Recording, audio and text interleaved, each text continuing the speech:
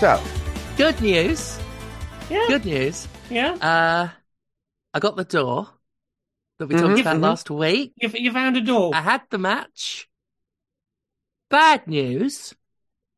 I didn't get Kid Bandit through the door. Good No? news, though. To temper Okay. that, good news. Kid Bandit didn't put me through the door.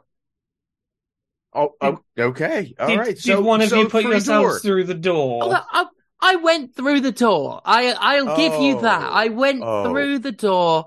I'll submit that to the court. I may have propped her up on it after staple gunning Yu-Gi-Oh cards to her head. And she may have got out of the way when I went barreling towards her with a wheel kick. Mm-hmm. And went through the door that snapped clean in half. Yeah. Also, congrats to Phoenix for working on that door to make sure it would be the loudest fucking snap on earth. As I cleanly broke the door in half and it snapped over me like the jaws of an alligator.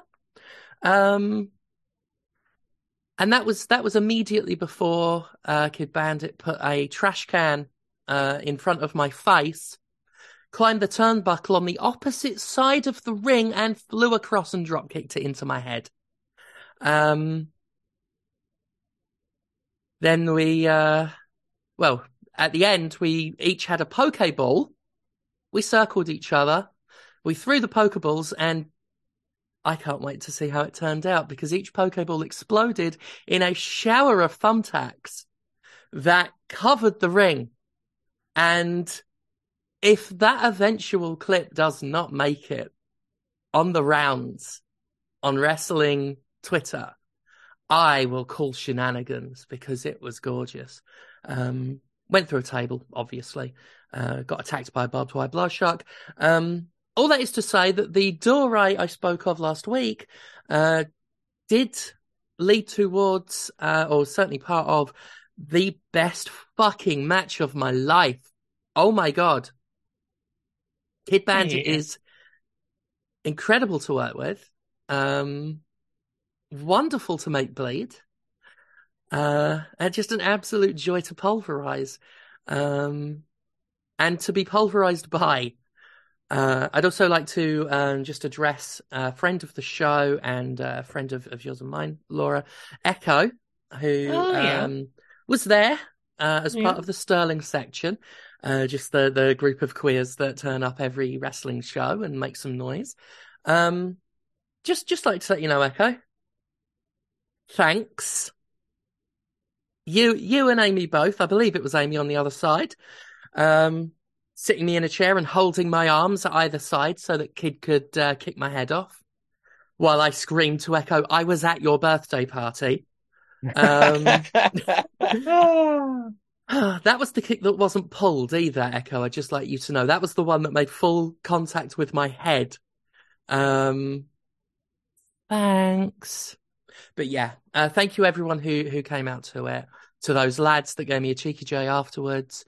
To Fee for being there for like the biggest match of my life. And True Grit, of course, the promotion that saw the potential that we could have in the main event and allowed us to prove it. Because we really did. It is a 20-minute hardcore banger that sounded like something I'd say on Mr. Favorite Son. It was a trans death match in a church, as Kid Bandit is calling it. And it really did come close to deathmatch at certain points. It's incredible. It's going to be out on the True Grit YouTube channel at some point, and I'll be promoting it to high heaven. But my God, if you only ever watch one wrestling match I do, make it this one, because there's a boggling. I haven't even mentioned that anywhere yet. A boggling got involved. It was awesome. Kid Bandit just screaming, what is that?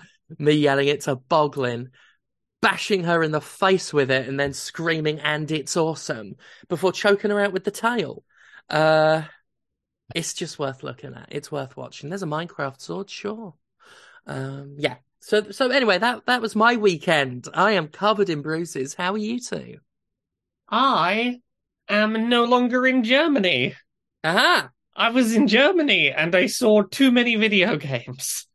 Any amount of video games is too many I, video I games, but mean, you saw a lot. I saw a lot. I went to Gamescom and I did that thing that happens when you go to like big like press event trade show type things where you have to like see a game and then like 2 minutes later sit down. You gotta put cogent opinions about it together right now.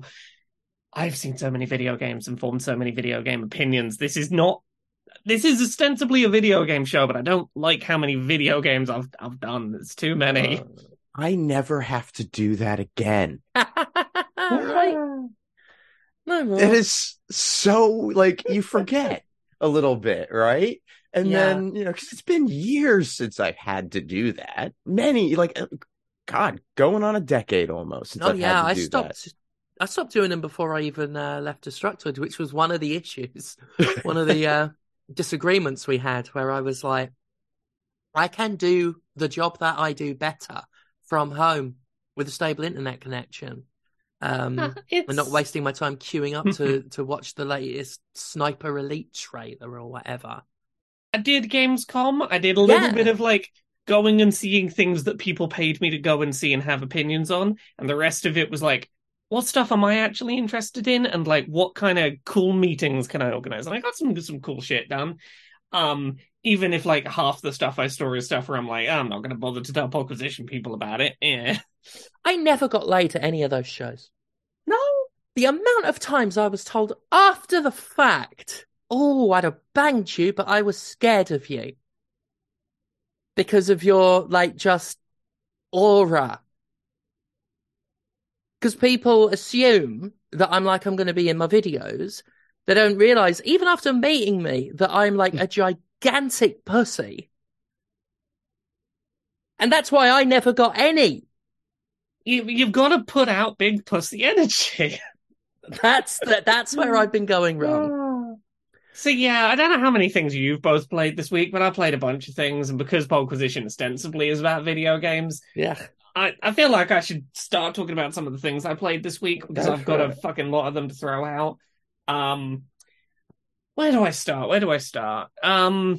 I played a demo for a game that I'm kind of into, even if it took my brain a little wrangling to get around. It's called Star Trucker. And there's very little explanation I have to give you here, other than that it is just Euro Truck Simulator in space, and therefore you have to think about extra axes of movement. Okay. Like, I'm not being facetious when I say it's literally just Euro Truck Simulator. Right. The entire gameplay loop of get your truck, do your deliveries, get paid, try not to crash into things, that'll take out of the amount you earn, buy licenses that will let you do like longer haul journeys or more fragile cargo and all that stuff.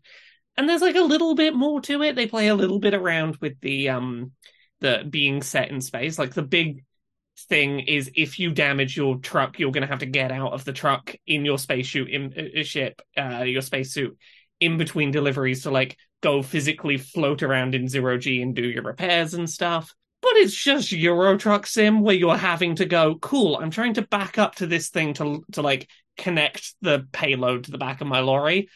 I don't just have to reverse and go left and right. I've got to be thinking about my pitch and yaw as I reverse as well.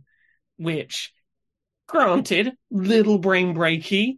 Reversing in zero gravity took some getting used to. As someone that just likes space and enjoys truck sims, that I saw nothing that leads me to think I won't that I'm not going to enjoy this. It's just Euro Truck Simulator in space. There's nothing really additional to say about it. Mm. It's an additional place to be trucking. I'm going to rattle through some of these because some of these I've got like... Star Trekkin stuck in my head now. What, across the universe? Trekkin across the universe. That's the one. Starship Enterprise under Captain Kirk. Star Trekkin across the universe. Boldly going far cause we can't find reverse.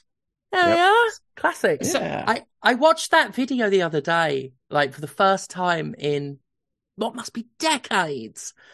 Fucking mad video. Like mad video. Their heads are potatoes and Spock's ears keep going big and little and the weird alien puppets. It's quite something. That has gotten me thinking about a song that I only discovered existed this past week, that Oh, is sung by wow. Leonard Nimoy, which was The Ballad of Bilbo Baggins. Bilbo Oh, Baggins. yeah, sure. Fucking brilliant. Bilbo. Yeah. Bilbo Baggins. The bravest little hobbit of them all. You never heard that one? Oh, mate. No, I'd never heard that before. I'd never heard his... I like the bit in the middle of that song where Leonard Nimoy just starts like quoting plot points from The Hobbit as Yeah. if he's very specifically as if he's like, he watched the film and is doing a book report and he's trying not to get too specific so it's not too clear he didn't read the book. He's like, he wrangled with Gollum, fought a troll. He watched the animated show, but didn't actually, read the book for his book report. Yeah, he's jumping around between bullet points in a way that I kind of love. Brilliant. But yeah, other stuff I played. I'm trying to get some of the stuff that I have like less to say about out the way. Pizza Possum. I'm very excited for Pizza Possum, having played it. The entire concept is you are a possum trying to steal and eat as much food as you can without getting caught by the cops. And if the cops spot you, you gotta waddle away as quickly as you can and break line of sight and hide in a bush. You can get back to eating as much food as you can.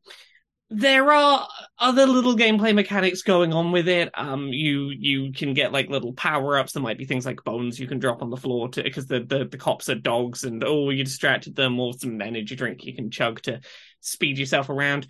But generally speaking, you are just trying to eat as much food as you can as quickly as possible to eat enough food that the gate will open to the next area where you go eat even more food.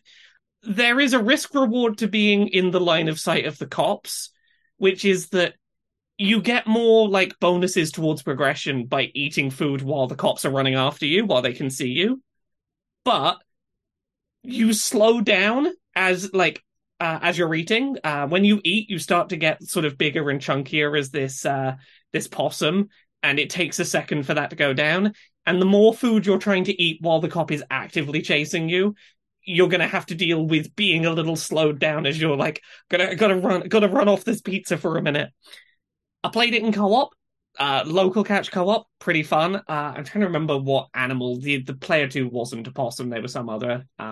Equally, I could see them running around being a menace kind of animal, but there's not much to it. But what is there is very instantly charming. It's very enjoyable in the same sort of way as like Untitled Goose Game was. It's that genre of game of, I just want to be a little furry piece of shit that's giving everyone a hard time while I go do what I want to do. And it was a lot of fun. I've got my eye on that one. What about either of you? Have either of you played anything this week? You know what? I'll get one out of the way. Yeah, sure. Electronic Arts published another game recently. Yeah? It's called Immortals of Avium. Oh, this one. A first-person shooter with magic instead of guns. But it's an aesthetic difference because the magic is just guns. I've written my review. I'm publishing it after I record this with you all. I'm going to read an excerpt from it in a second because I think it says it all.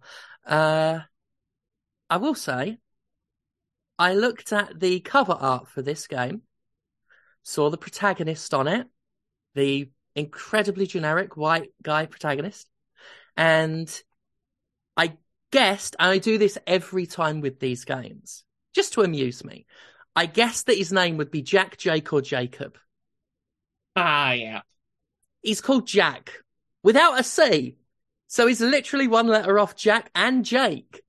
So he's just doubling up. He's called Jack, which this is what that game is. It's, You mean like Jack from Jack and Daxter? Is this like a... Oh, I wish. Yeah. It's Jack as if they wanted to call him Jack, like dozens of other video game protagonists, but wanted to be a bit fantasy about it. So it's called Jack. I was absolutely fucking delighted when I saw his name. And that was the last time the game delighted me. I've described it in the review as aggressively mediocre. As a game, it is very reminiscent of the mid Xbox 360 PS3 era games. Your quantum theories, haze, inversion, that kind of thing. I have to stress, as I've been having to stress, that when I say that, I don't mean it's a charming throwback. When I say it's like quantum theory, I mean it's as charming as that was. Less so, in fact. Combat is barely worth talking about. It's just first-person shooters. You got blue magic, green magic, red magic. Red is basically shotguns. Blue is basically snipery pistols. And green is basically assault rifles. All with unresponsive controls and everything. But it's... the game's not unbelievable. Basically, this game has made me question the meaning of the term uninspired. Because we call a game uninspired when it's generic, boring, very similar to other stuff. But this game, I can't call it uninspired.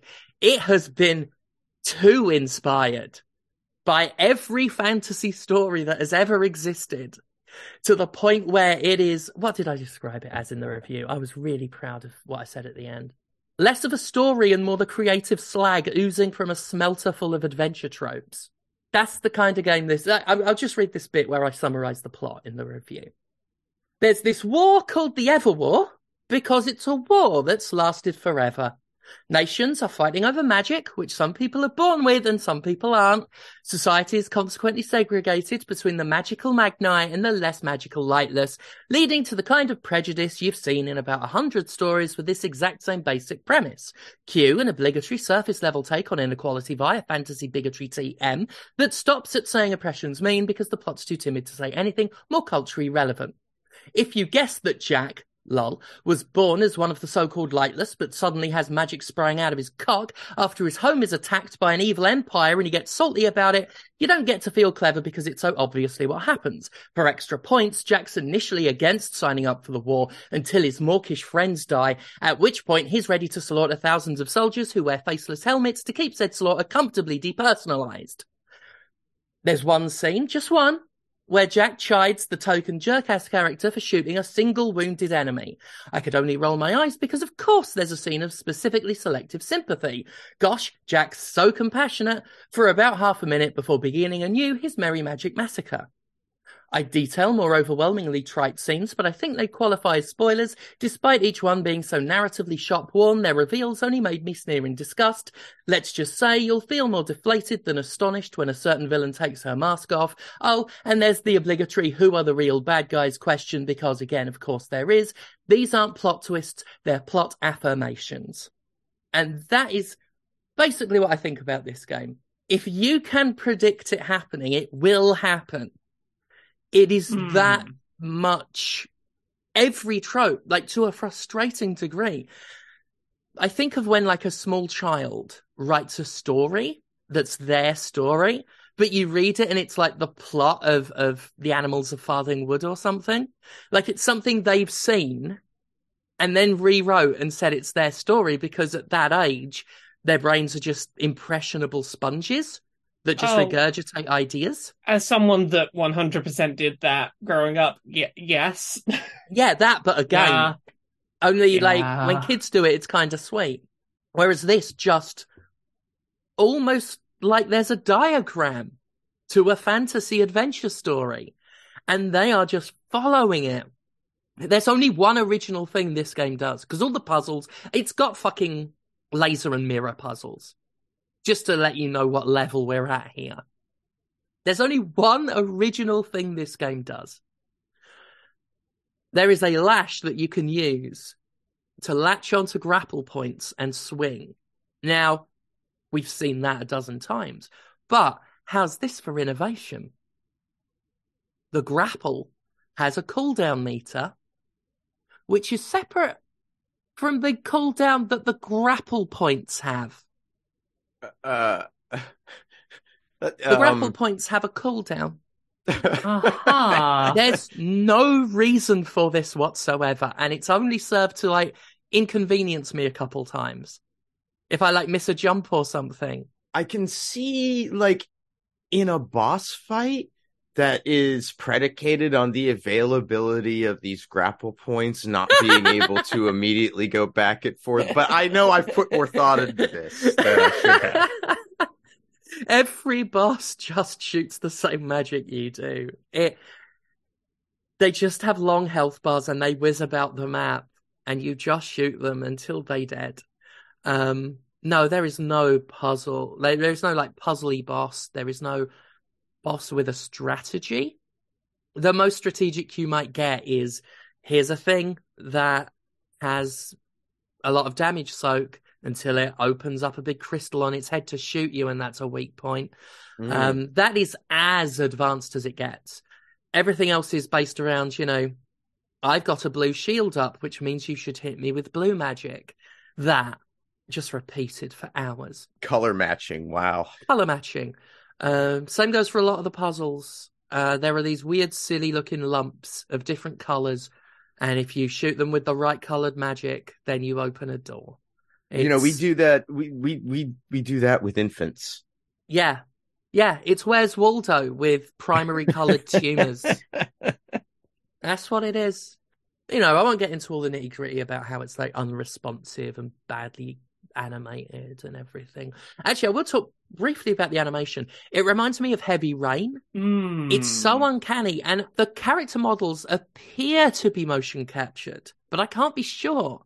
They're all weirdly exaggerated. And it's the first time I've ever had to accuse character models of trying too hard. But it feels like they're trying too hard to look human. Which doesn't help with the fact that they have overly mocapped faces, but important things like eyes aren't moving with as much animation as the mouths. And I'm pretty sure the lip syncing's off. So it's just all a bit creepy. I don't like it. And even though it looks like decently made enough, like it's like I said, it's unresponsive and not well put together in terms of button layout and stuff like that. There's a little bit of incompetence, but there's no shortage of effort. But it still somehow looks cheap and empty, which I think again has to do more with incompetence than not having the tools. Because the game looks nice enough, but they'll get NPCs and they'll plonk them in the middle of the room, looking at nobody, and give them a conversation animation routine. So they're nodding their head and emphatically gesturing and silently talking to nobody. And so everyone just looks like they've lost the plot. I also think that we're meant to believe the characters, at least the main ones, are likable. So I think what they ended up with was accidental. I don't think they meant for them to come across how they do, which is not affable and likable and relatable. It's such a mediocre, like it's somehow extremely mediocre. They've exaggerated mundanity. And that is sort of impressive. Wow. So yeah, aggressively mediocre, as I've called it. And it's been a long time since I've seen a story this unoriginal. Like, holy crap, are they hitting every trope they can? Yeah.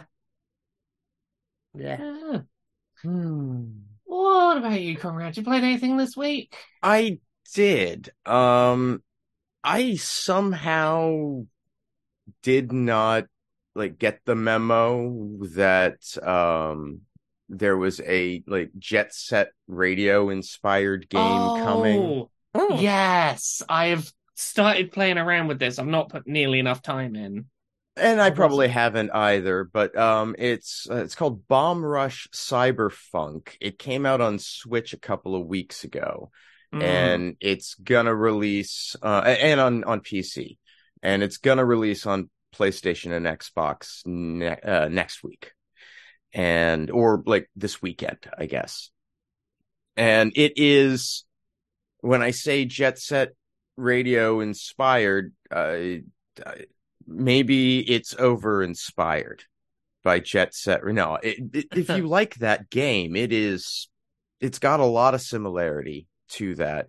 You are a member of a street gang, but in the tutorial, you were a different guy named Foe, who I guess, was one of the three like competing graffiti taggers in the city.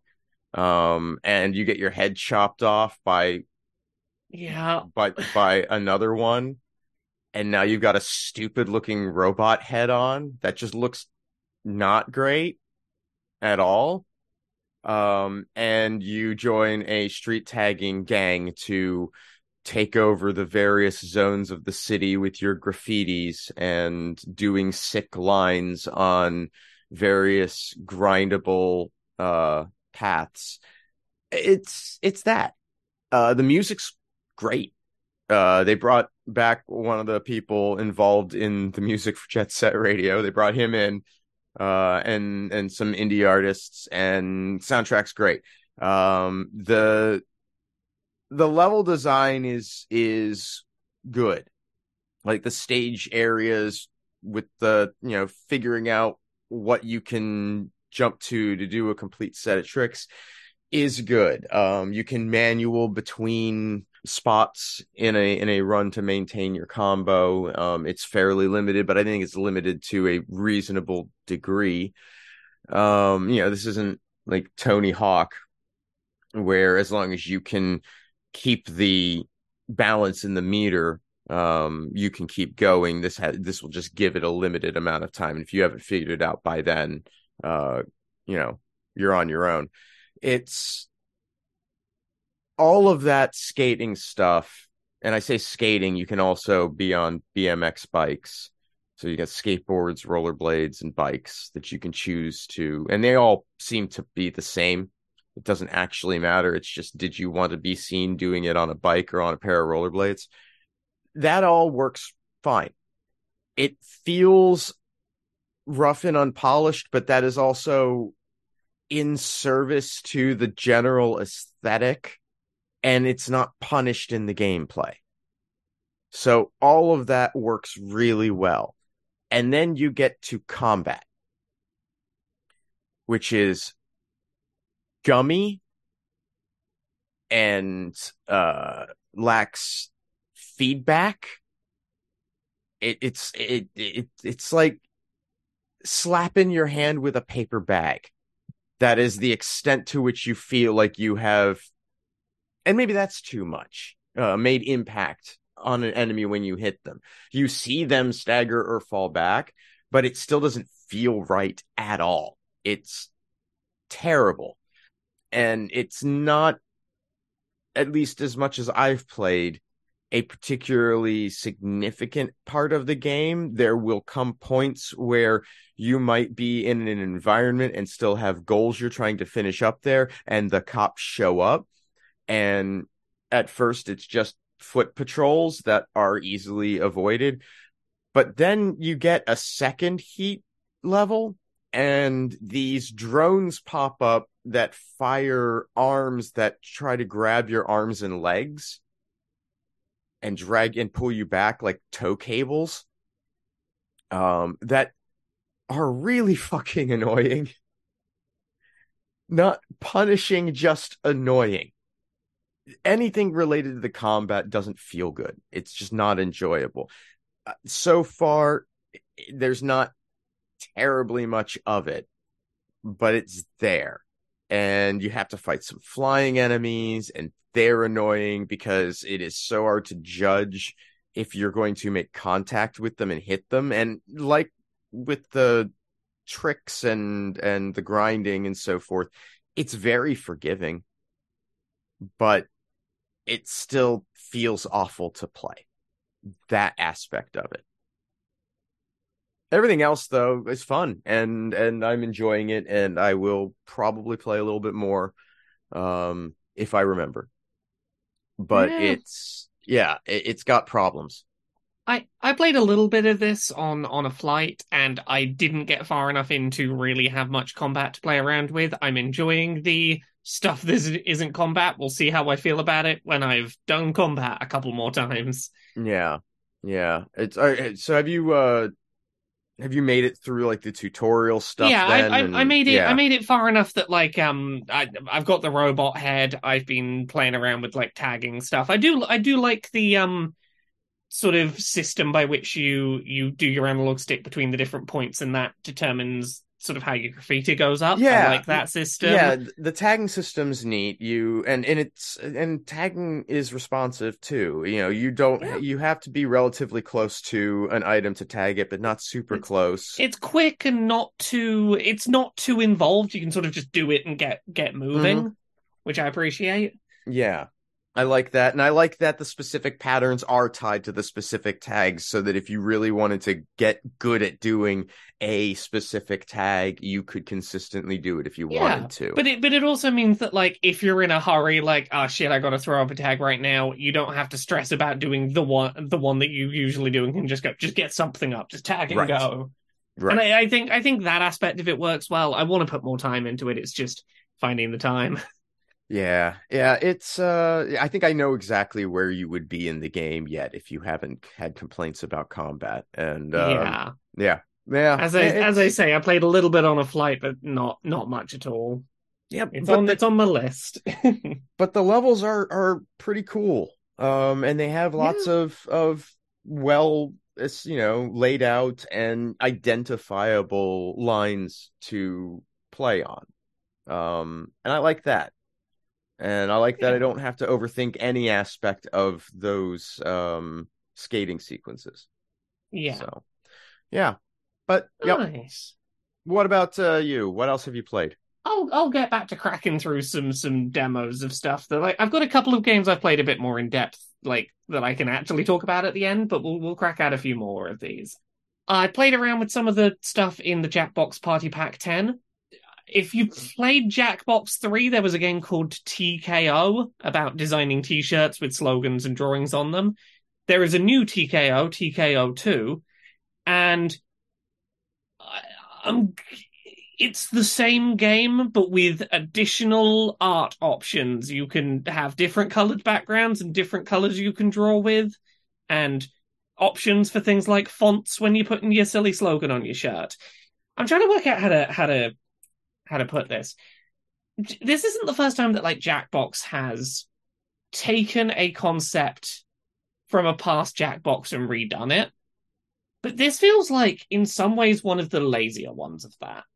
In that, usually if you've got, say, Fibbage or something, or one of those games where, there are silly prompts you're doing silly responses to, getting a sequel in a later Jackbox means that you have a fresh new set of prompts. And if you've played a bunch of it, you're less likely to see the prompts that you know because you play this game all the time. TKO is not a game driven by game-provided prompts. And therefore, this is one of the more obvious sequels in a Jackbox game where it really does feel like if this wasn't an annualized thing, it would have just been an update to the original. I enjoy TKO. I like these new options. It's certainly, as one of the two things from this new game that I got to play around with, it doesn't, to me, feel like the one they should have shown off, because it does make it feel like 1/5 of this is not necessarily a thing you need if you already own Jackbox 3. Which, and that's kind of how they get away with this, generally speaking. Yeah. Is, now some of them, like your Fibbage, there's a lot of new content there that justifies, repetition and re-release. And usually they'll add a mode or something that's a little, different to mix it up a smidge. But, I get those. That I understand. Yeah. Something like this, where it basically seems like a few color options, for design, and that's pretty much it. Yeah, honestly, yes. And if it wasn't for the fact that I enjoy TKO already, I'd be more critical. But if you already own TKO, this is not really a value add in Jackbox 10. So they're really going to have something good in 10. Is what I'm hearing. So I know about some of the other ones. I only got to play one other thing from 10, and it was interesting, and I want to talk about it mainly from a perspective of I was impressed what they technically pulled off. So there is another game in Jackbox 10 called Dodo Re Mi, which is a collaborative music rhythm game played on your mobile device over an internet connection. Which sounds like a recipe for huge problems with lag. Surprisingly not. I was kind of impressed. And it's like a really simple solution they have, which is basically just you are looking at the screen, and when you see the thing, happening on its sort of metronome, you tap in time with it, and it will go, cool, your internet-connected device has roughly this much delay. And I was surprised at how well that worked over Wi-Fi in a crowded convention center. Yeah. Like that is a rough test location for that, and I had no problems with latency, which I was kind of impressed by. This is basically mobile phone Rock Band that only has access to royalty-free, license-free public domain music. You have your notes coming down on tracks, and you're tapping when the note lines up with the little button you're trying to tap.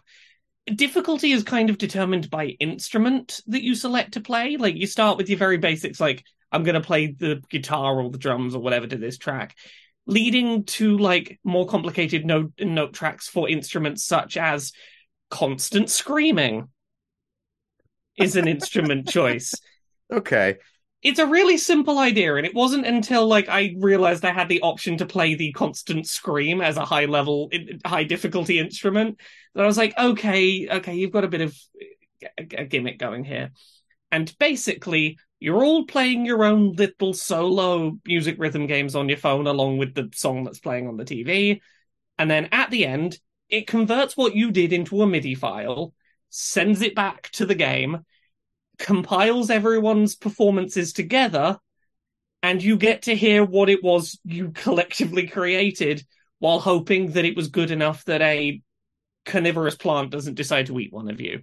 Okay, I kind of like this. It's a little limited by the fact that it's having to do, royalty-free license stuff.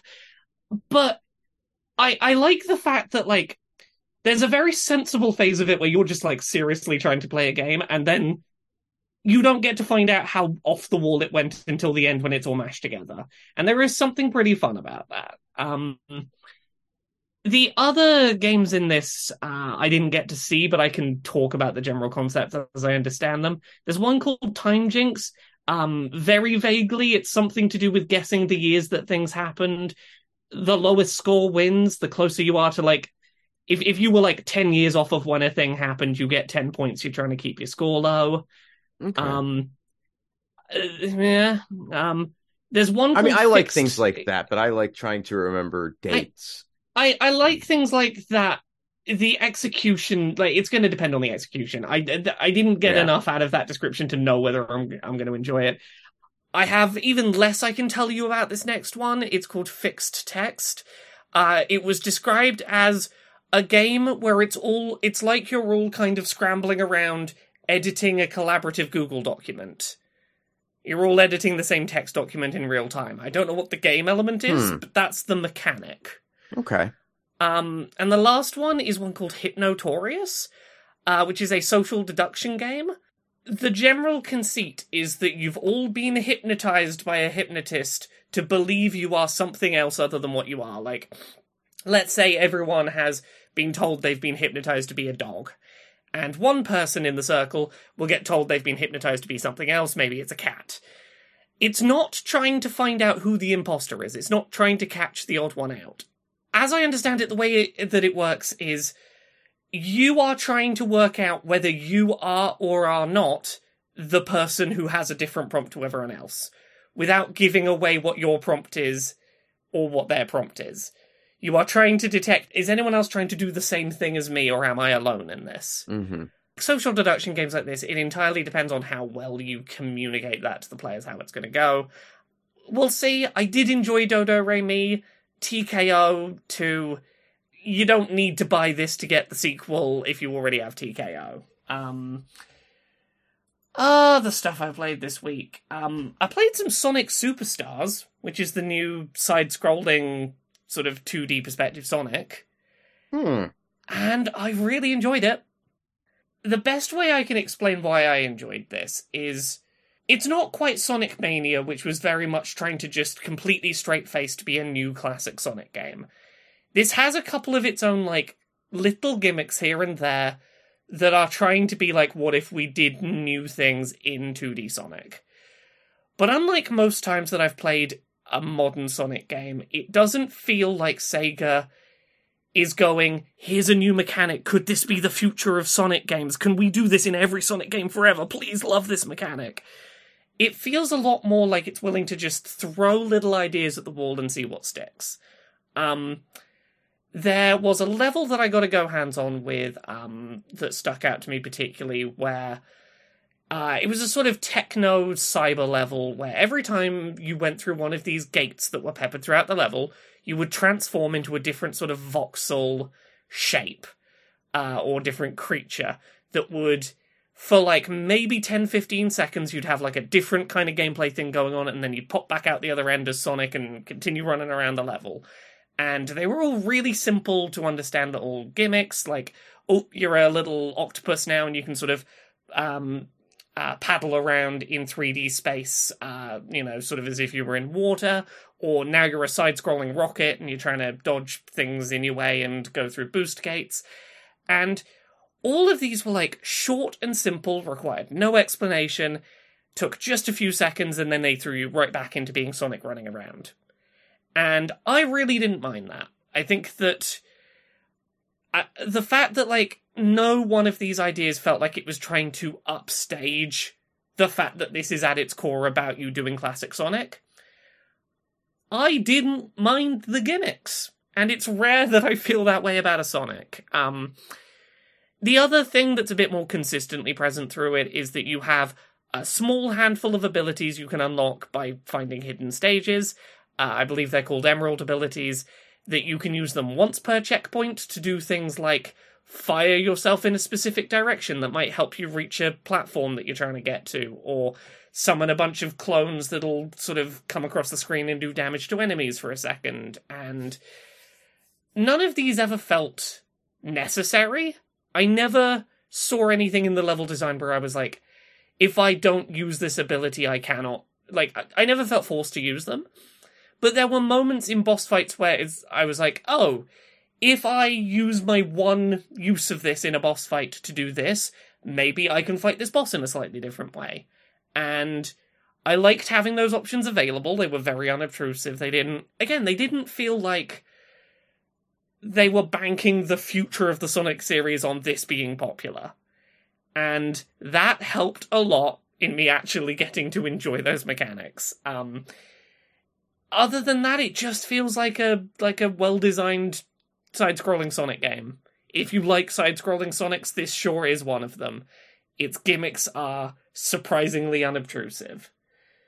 What about you, Steph? You played anything else this week? More Baldur's Gate, obviously. Of course. Yeah, still good, still really good. What else? I played not deep enough to give a massive amount of opinions on, but I obviously had to check out WrestleQuest, the turn-based RPG centered around wrestling that came out. I had wondered when you were going to get to this. Yeah, well, yeah, I don't know what to think about it. Like, part of it is because I'm a wrestler and feel like it's very surface level, but not in a way where you're trying to make it accessible. More in a way where it's like, why? The Macho Man was known for more than the Cream Rises to the Top promo. Right. It was a famous one, of course. The Cream Rises to the Top. You're the one that does the amazing Randy Savage. Oh, yeah. Rises to the top. Fucking love it. But they've made so many references to it where I'm like, do something else. Yeah. I tried to play this and it didn't agree with my PC or something, and I didn't try very hard. But I did play it long enough to have the opening intro animation thing where it's showing it's like a kid's bedroom, I think, right? Yeah. And it's showing the different zones, and it shows the sort of monuments to Randy Savage, and it is just that promo. And I I'm sorry to hear that that still remains effectively the bit then, Yeah, it's because just so surface level. And I'm like looking at various like the things they've called stuff. I'm like, why is there a sub menu for gimmicks? And the things in it are not gimmicks. Why have you called this hype instead of heat? Like some of it's a bit nitpicky, some of it's a bit, but some of it's a bit like if you buy this game, chances are you're a wrestling fan already. yeah, If I you're would selling a expect. game based on the fact that Diamond Dallas Page is in it and they've got like the actual likeness of Jake the Snake or the Macho Man, like I think you're going to know enough to where you're going to wonder why this is called heat or why this is called type instead of style, like why it's not using fairly well-known wrestling terms. You're probably a smart mark. Oh, I'm a fucking professional. To me, everyone's a fucking Well, mark. yes, of And I'll course. call them marks in my promos to make me sound all edgy and inside baseball. I hate it when wrestlers do that. I'm so over promos calling fans marks. But anyway, I'm not massively getting on with it either as a game. The Hmm. RPG system is fine, but the timings are very quick because it's got timed button presses like the Mario and Luigi games. Or Right. I think Paper Mario did the same, where you Yeah. press a button at the right time to do more damage. In this, if you fail them, you will take like counter damage as well. And I'm finding it a bit annoying. And winning via pinfall has you like you've got to time a like a little QTE, and there's something a little off about it that I don't like. I think I'd have preferred it to have been a more traditional turn-based RPG, which I think would have been an even better distance between it and wrestling to sort of help that gimmick. Let's just say I've been playing Immortals of Avium and choosing it over it, not because it's a more interesting or better game, but because there's just something about WrestleQuest where I'm just like, I can't be asked. I can't be asked to put it on. Mm. I like the visuals. Like, I think the art's Yeah, really well done. it looks cute. The Yeah. action figure thing is interesting, Hmm. where they're all toys. It's basically the Super Smash Brothers plot. Yeah, but Um, they're muscle men, and I love that. I love little yeah, muscle men. yeah. And, like I say, I'm not mega fussed, so hopefully it'll sort of expand. I've only had a couple battles that were one-on-one. But I think basically right now where I'm at with it is I love the concept. I love the concept of, a turn-based RPG, but wrestling. And it's just not currently doing enough for me. It's so surface level in everything it does, where it had the idea and then didn't do much else, because the idea is what sells it. Not that I think it's lazy, I just think the game is very confident Hmm. that what it's doing is enough. Where it's like, we got this. And I'm like, you could have done better. But my opinion may change next week. I will have to make myself play more of it because I do want to review it as, a game reviewer who professionally wrestles. I've got more insight into it than most people who are going to review it. So, yeah, I'm just not immediately taken. Plus, you can't make your own protagonist. That's the other thing I want to point out. Create a Wrestler is such an integral part of wrestling games. I know exactly how you feel because grumble grumble Ubisoft. This was one of the things that really frustrated me about Roller Champions was that like at least that had customization, but it was monetized. And I'm like, you can't. You've got to let people like create their own custom characters in stuff like roller derby and wrestling. Like certain sports just have designing yourself at the core. Yeah, this is the kind of thing. Like, it seems to have multiple protagonists. I just switched over to one, but until then, I was playing basically a Macho Man ripoff in a game that already had Macho Man. And the story is the character is sort of a huge fan of Macho Man and talks to the poster of him at night. And it's sort of adorable. But when you've already established the Macho Man and then you playing someone who basically looks like Macho Man if he were Lemmy and sounds just like him, it's a little weird.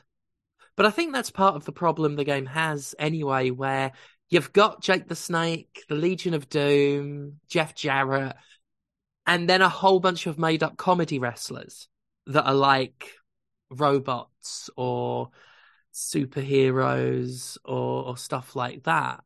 One of them's a little sort of sea creature. I can't remember its name. It was actually quite a good pun. It just feels a little weird that you've got a couple of wrestlers that you know and a whole bunch of gimmicky ones. And it has the unfortunate effect of making any scene with a non-established wrestler feel like they couldn't get someone. And I don't think that's necessarily the case. I think it may have been the game's intent to just have some known wrestlers, and then because the original ones, some of them are really genuinely cute gimmick ideas, but the mere presence of these other wrestlers just makes it just muddies that water. It's funny the way you put that, because to a certain extent that almost feels like the experience of the very casual wrestling viewer, where there is one or two wrestlers in a promotion that they know and recognize and maybe are interested in. And then there's a sea of others that some of them are interesting. Most of them are, there are, maybe a few notable gimmicks that you might remember. But the show doesn't pay that much attention to them. Like that so weirdly typifies it in an odd way. Sorry, No, you make sense. Yeah.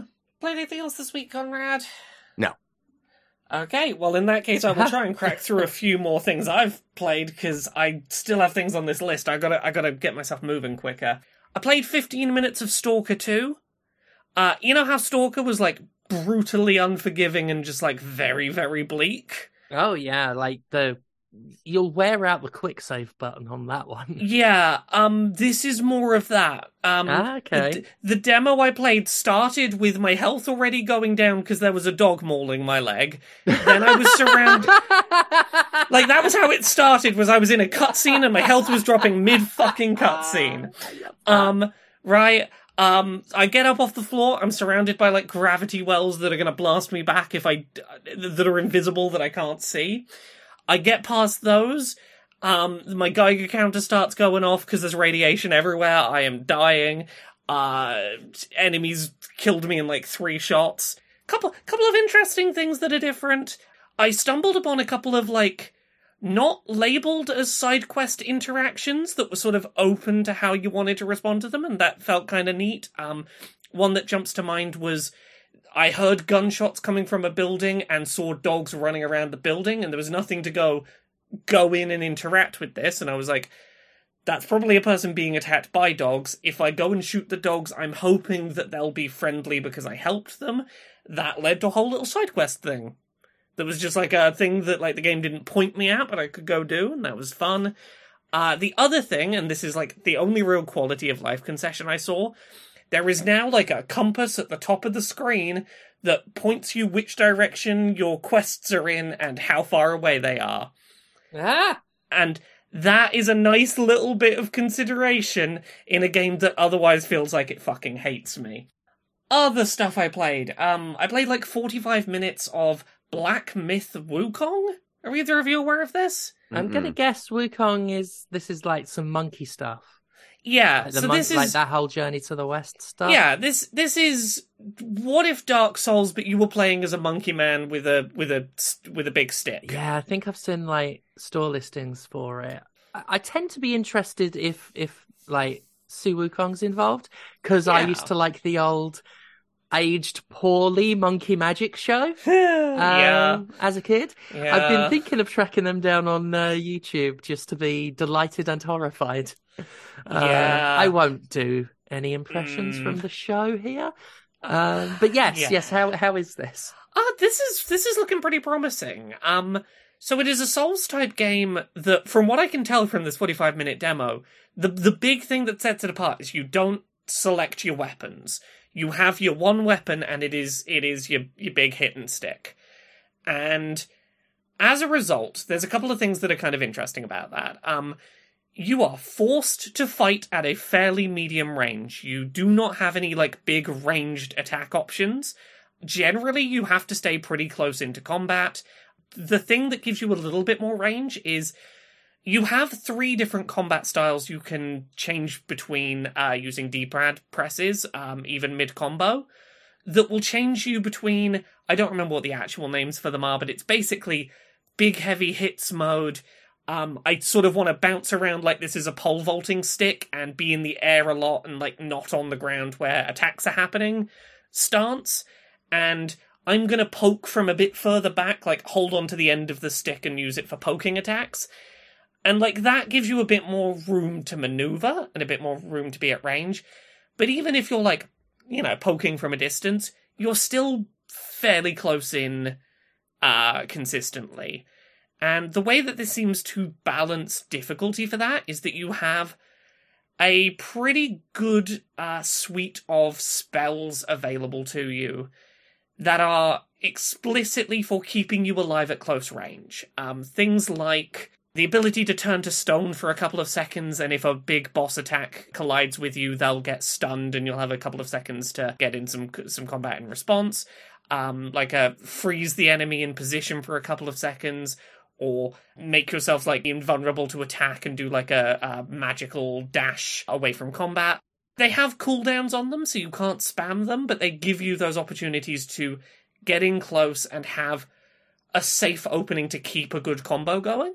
I really like some of the enemy design stuff. There is some really buck-wild, bonkers boss design going on. I can remember one boss in particular was, what if a big, like, bodybuilding man was a tiger drinking from a pool of blood that had a South London accent, like real sort of putting on the like Cockney cab driver twang, that challenged you to a fight to the death in his swimming pool of blood.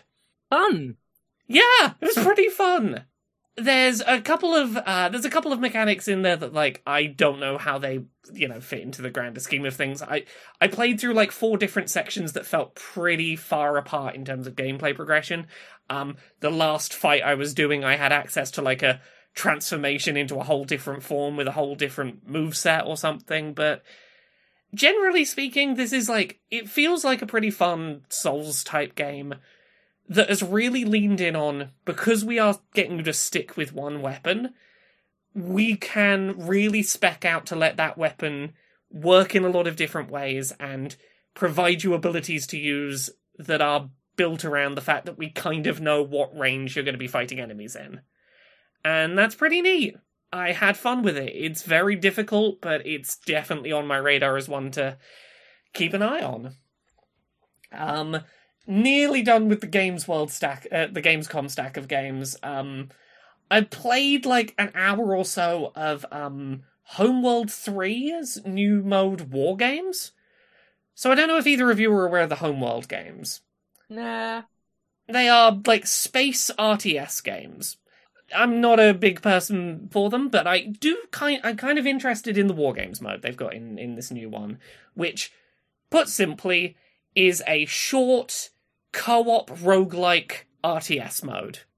That sounds like a lot of things to mesh together, but it works surprisingly well. The mode is like not designed to be like a big lengthy commitment because it's sort of geared around co-op. You're doing maybe 3 missions back to back that are going to take maybe like an hour or so to do a run.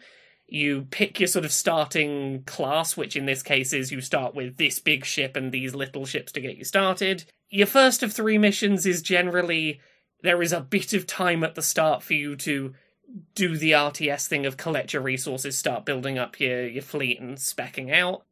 But when you complete each mission, you don't have to hop onto the next mission straight away. You can stick around as waves of increasingly difficult enemies keep coming in to get more points worth to get your sort of randomized roguelike style upgrades to how you're going to spec your squad out.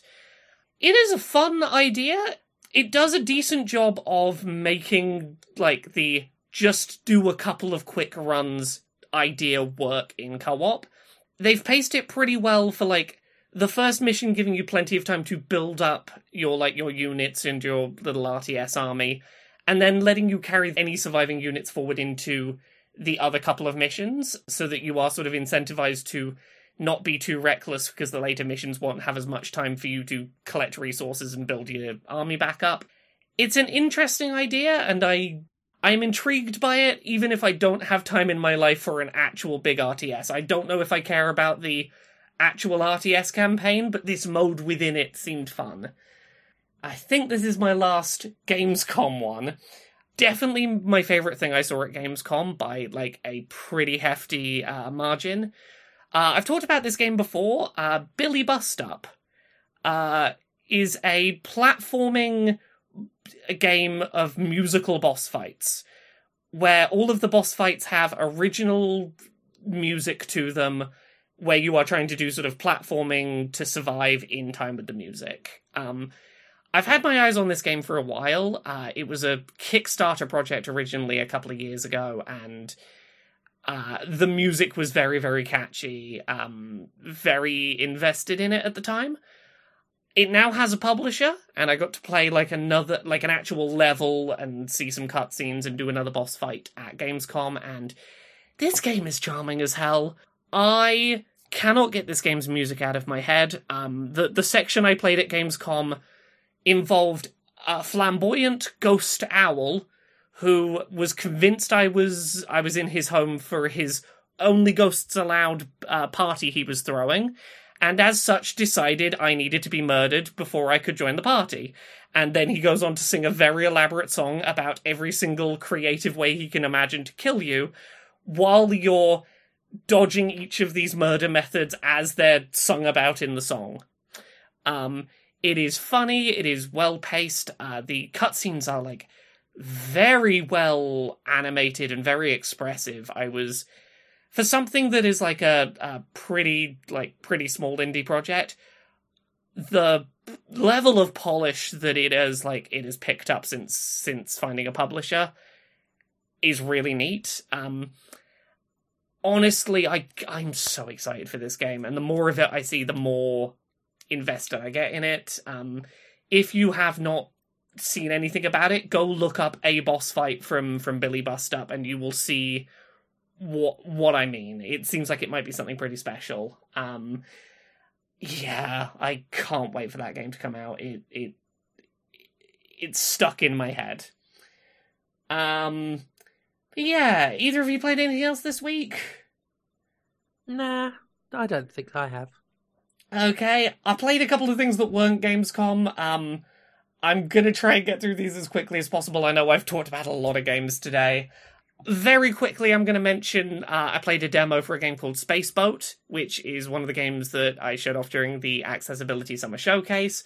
It is a mystery game set on a cruise ship in space, in which, at least in the demo, every single character is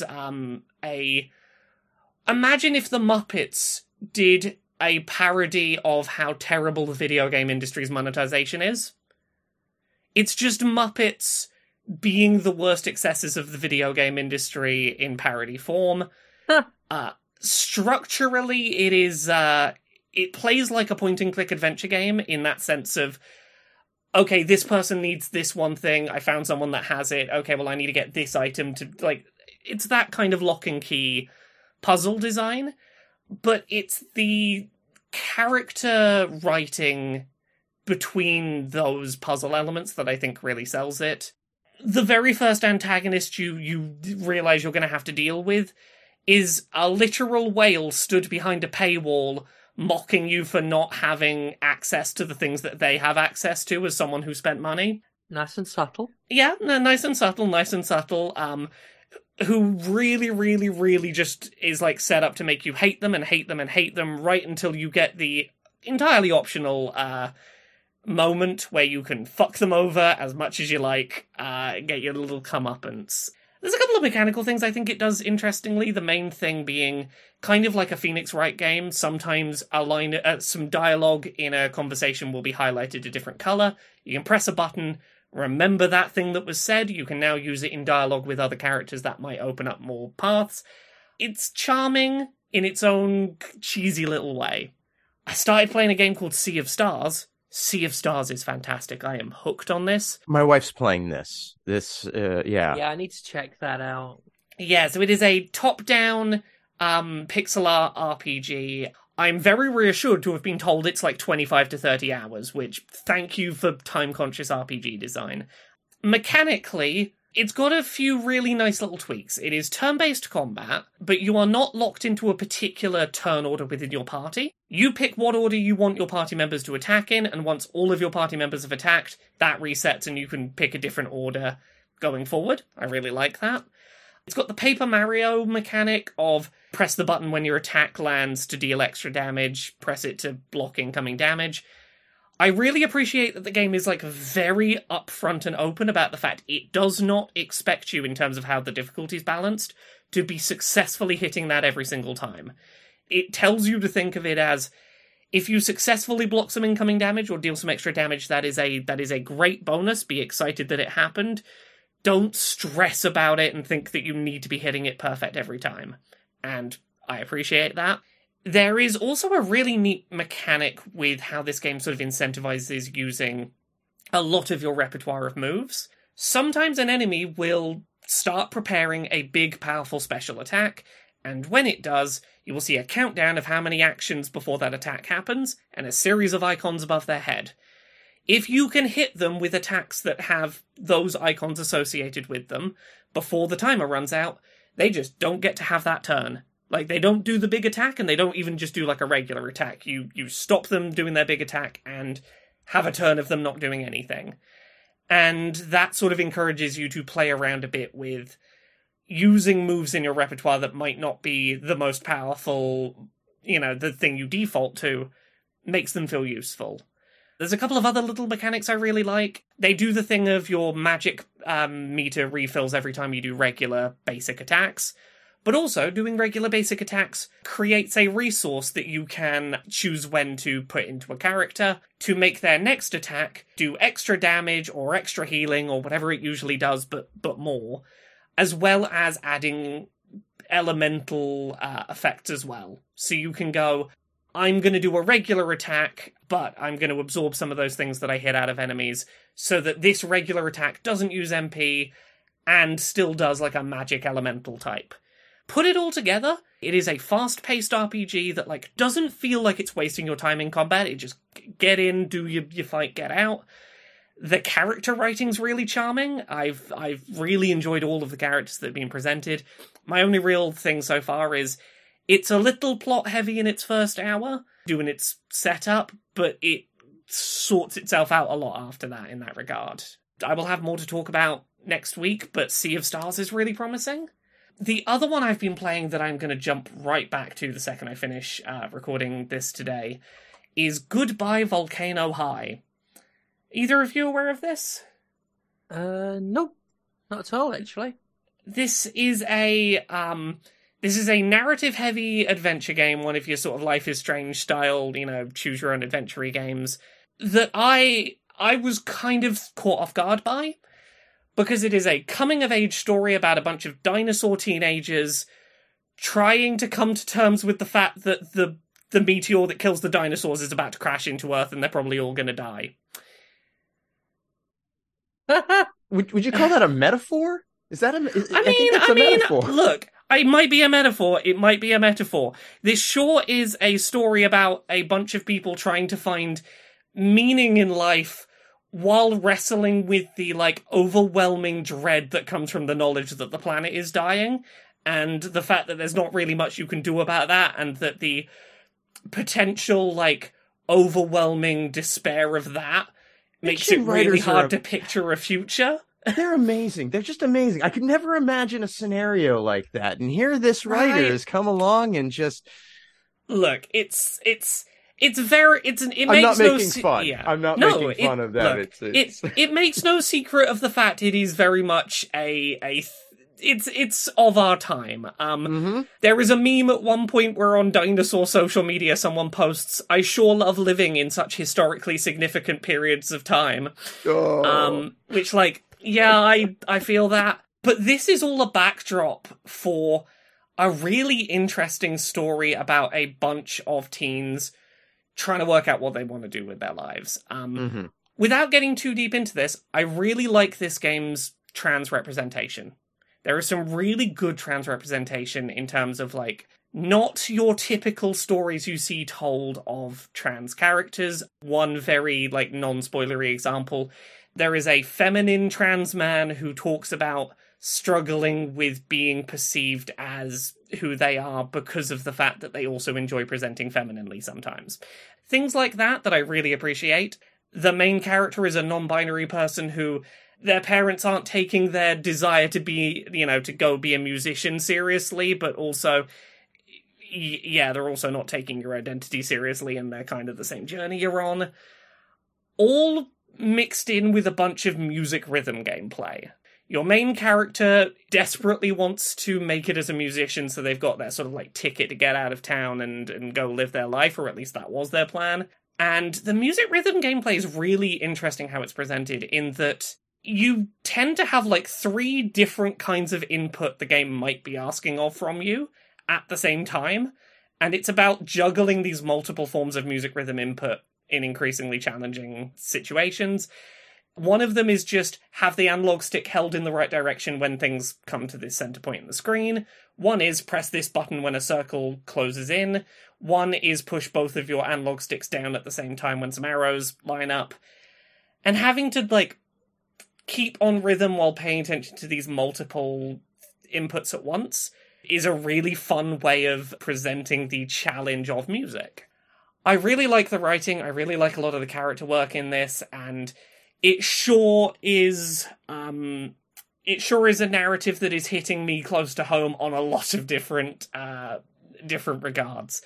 I haven't finished it, I've played like 3 hours of it. I get the impression I'm like a bit over halfway, I'm maybe coming into the 3rd act, but it feels really promising, and I'm going to come back next week and see whether it's stuck the landing. So, yeah, there you go. That's all the things I played this week. Sorry that took me a bit. That's okay. It was a lot to get through. Yeah. There's not much to talk about on news stuff this week. We can get it out of the way pretty quickly. Starfield's coming out this week, and there's some weirdness going on with review code for that game, unsurprisingly. Don't know what the situation is in the US, but basically not a single outlet in the UK got review code for Starfield, including, like, The Guardian, Edge magazine, like, big outlets you would expect to have that game. This just hit me, because you had mentioned this ahead of the show, and it just hit me. The CMA hasn't approved the merger.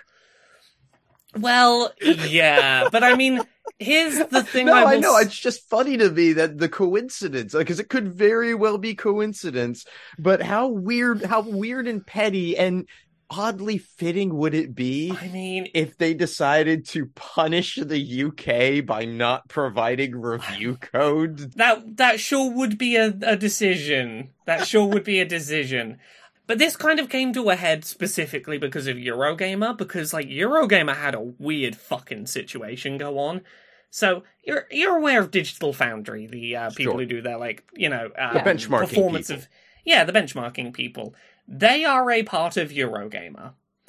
They got code for Starfield, but under the agreement that Eurogamer's editorial department was not allowed to see the game. That's a weird thing to do if you did not also secure some sort of, like, NDA on the fact that editorial wasn't allowed to see it. Yeah, it's a weird one. I'm trying to find the exact quote, because it's weird. Lastly, a note on Digital Foundry. You should expect to see relatively prompt coverage of the game by Rich and his team after a separate delivery of Starfield code was provided to them. However, this was provided alongside instructions to me by Bethesda that no other part of Eurogamer were granted access. This is an unprecedented request, but one I ultimately felt compelled to honour to ensure that the access granted to Digital Foundry was not subsequently impacted by any other mandate. Acquiesce to. That's the word you're looking for. Yeah. Acquiesce. Yeah. Update, an hour after Eurogamer posted an article, like, detailing this situation, and a bunch of other UK outlets were like, yeah, us too. What did the fuck did they think was going to happen? Yeah. It took an hour and 15 minutes before there was an update to this. We now have code. An hour after the publication of this blog, Eurogamer was provided Starfield review code by Bethesda. Yeah. Now, granted, it's like 48 hours before the game comes out, like, you know, but yeah, And you see, we used to use Twitter for this.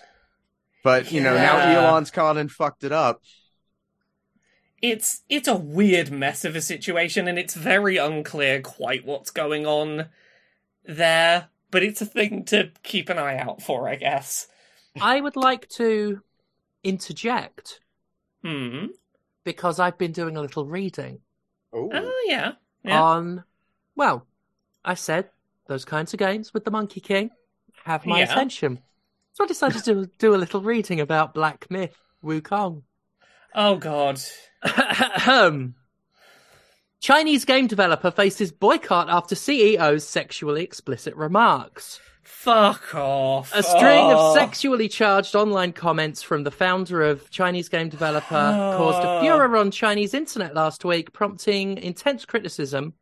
And then there were some adverts for job postings for the studio that were very explicit and promised hookup buddies. But the CEO said that it was a post. It's part of the benefits package? It was boasting about free snacks and just said that you get those in addition to hookup buddies. And there are like weird pictures of like a guy using some sort of beer can for a flashlight and stuff like that in a job listing. Oh, God. Oh, yeah. What's this guy's name? Well, I can't wait to tell you what he said.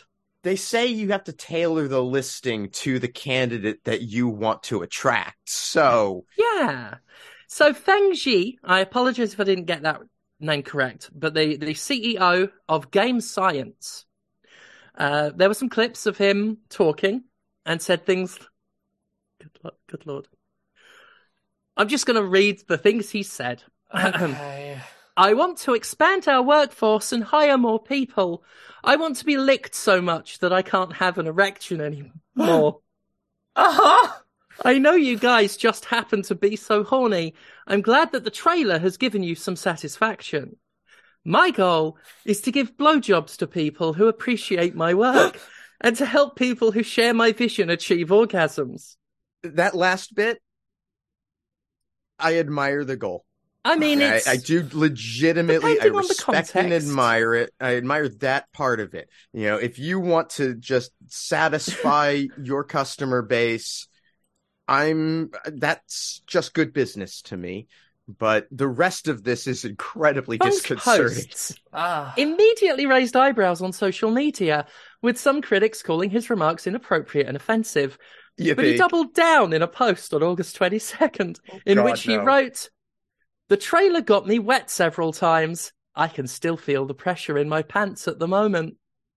So the thing is,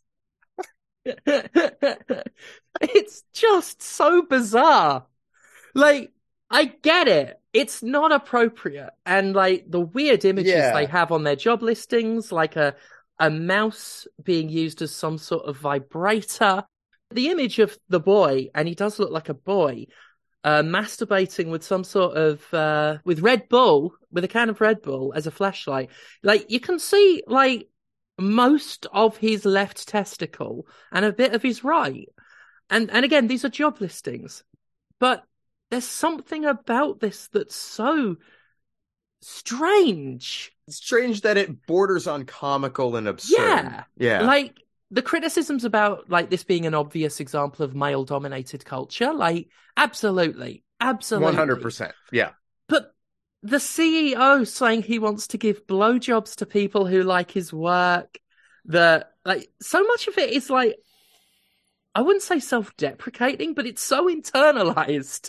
It's this own weird internalized oversharing, but said in a way where, not to keep mentioning the show, but this is what we'd make Jonathan say on Boston's favourite son. It's one of those things where, like, it's not that many percentage points away from, like, the energy of, like, the somewhat acceptable energy of, like, oh, why have I made this character have big tits in a video game? It's because I like big tits.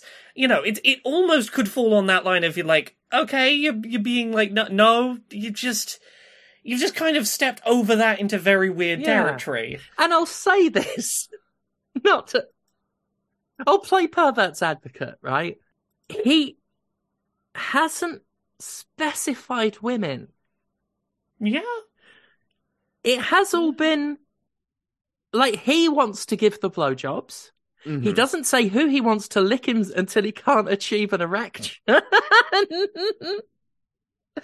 is, like, part of me wants to say, for balance, you know, this is no different from stuff I would have said in the past. However, some of this is stuff I'd say now.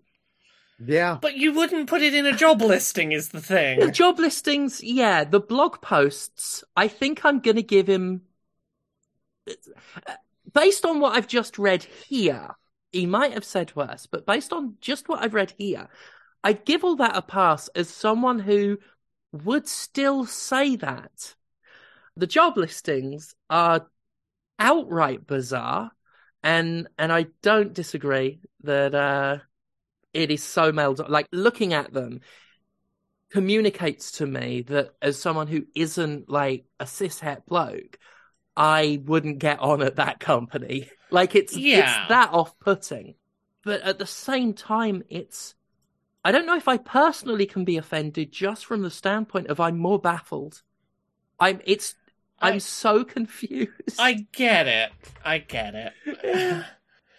So yeah, that's what I get for playing a game and having a good time with it, and then saying I had a good time with it without doing my homework first. I didn't want to ruin it, but at the same time, this had to be mentioned. No.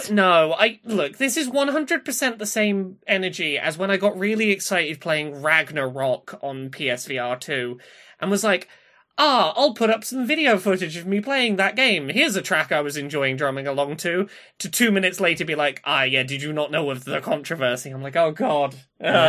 We've all been. Everything's terrible. Last year I played that first-person colourful bashy game, like dungeon crawly, hacky slashy, and it turned out that the developer was a real piece of shit, and unfortunately that's... And I don't know if that's done enough to make me not want to at least try the demo of the game. Because, again, like, I'm imagining what this CEO looks like, and it's Jonathan in one of our ideas. A couple of other very quick bits. Mortal Kombat 1 has audio descriptions for fatalities, and that's pretty fucking cool. There was a beta for that was available. I want to hear that. I want to hear it. Yeah, that's it. That is a really fun way of doing accessibility, because it's not only is it, like, good to have audio descriptions, it's also very clearly a funny idea. Like, it hits on both levels. And it's something everyone can enjoy as well. It's not just, it's so perfect. Oh, I love that. So I will note, there was a story that got a bit of flack this week around that, and the short version is IGN did a story about this in which they didn't acknowledge this is really good that this is there for disabled players who could already play Mortal Kombat but, were missing out on the visual elements.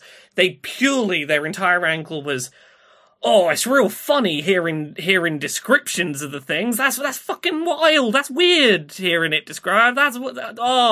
oh, this weird, funny content we put in for disabled people. It was a weird vibe. Yeah, like, the thing is, like, obviously I pointed it out because it should be pointed out because you've had someone in a recording booth just being like, and then he pulls his spine out of his ass. Yeah. I think we can simultaneously acknowledge, if you are not used to audio descriptions, this is going to be a particularly abrupt introduction to them, having descriptions of very... I think the thing is, because the visual elements are so, like, desensitized at this point, that having matter-of-fact descriptions of them is like, oh yeah, that is what's happening, huh? Like, it's still an accessibility feature, but nobody said that they can't be fun. I think that's what I like about it. It's not making fun of them, it's having fun with them, and I enjoy that. And that's the thing. It is, they are literally just a matter-of-fact description of the thing that is happening, and it just so happens that the thing that is happening is kind of fucking hilarious. So, yeah, I'm glad that's coming. And then the last one is, Baldur's Gate 3 hasn't been on Xbox, and there'd been some rumblings about maybe why that was. And we have a bit of insight into it now, because Baldur's Gate 3 is now going to be coming to Xbox, but not without some bending of some internal developer requirements from Microsoft. The Xbox Series X and the Xbox Series S both exist.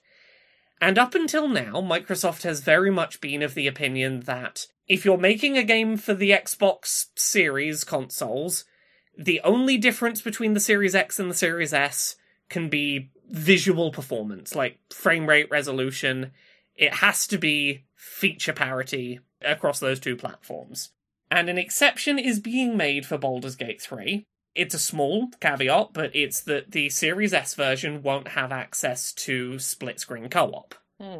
It's not a big difference, but it does come a couple of days after there was a tweet doing the rounds, and I can attest to this myself, that there was a lot of rumblings going on at Gamescom from developers talking about the fact that, like, the Series S is somewhat limiting some of the stuff they can put on Xbox in a few ways.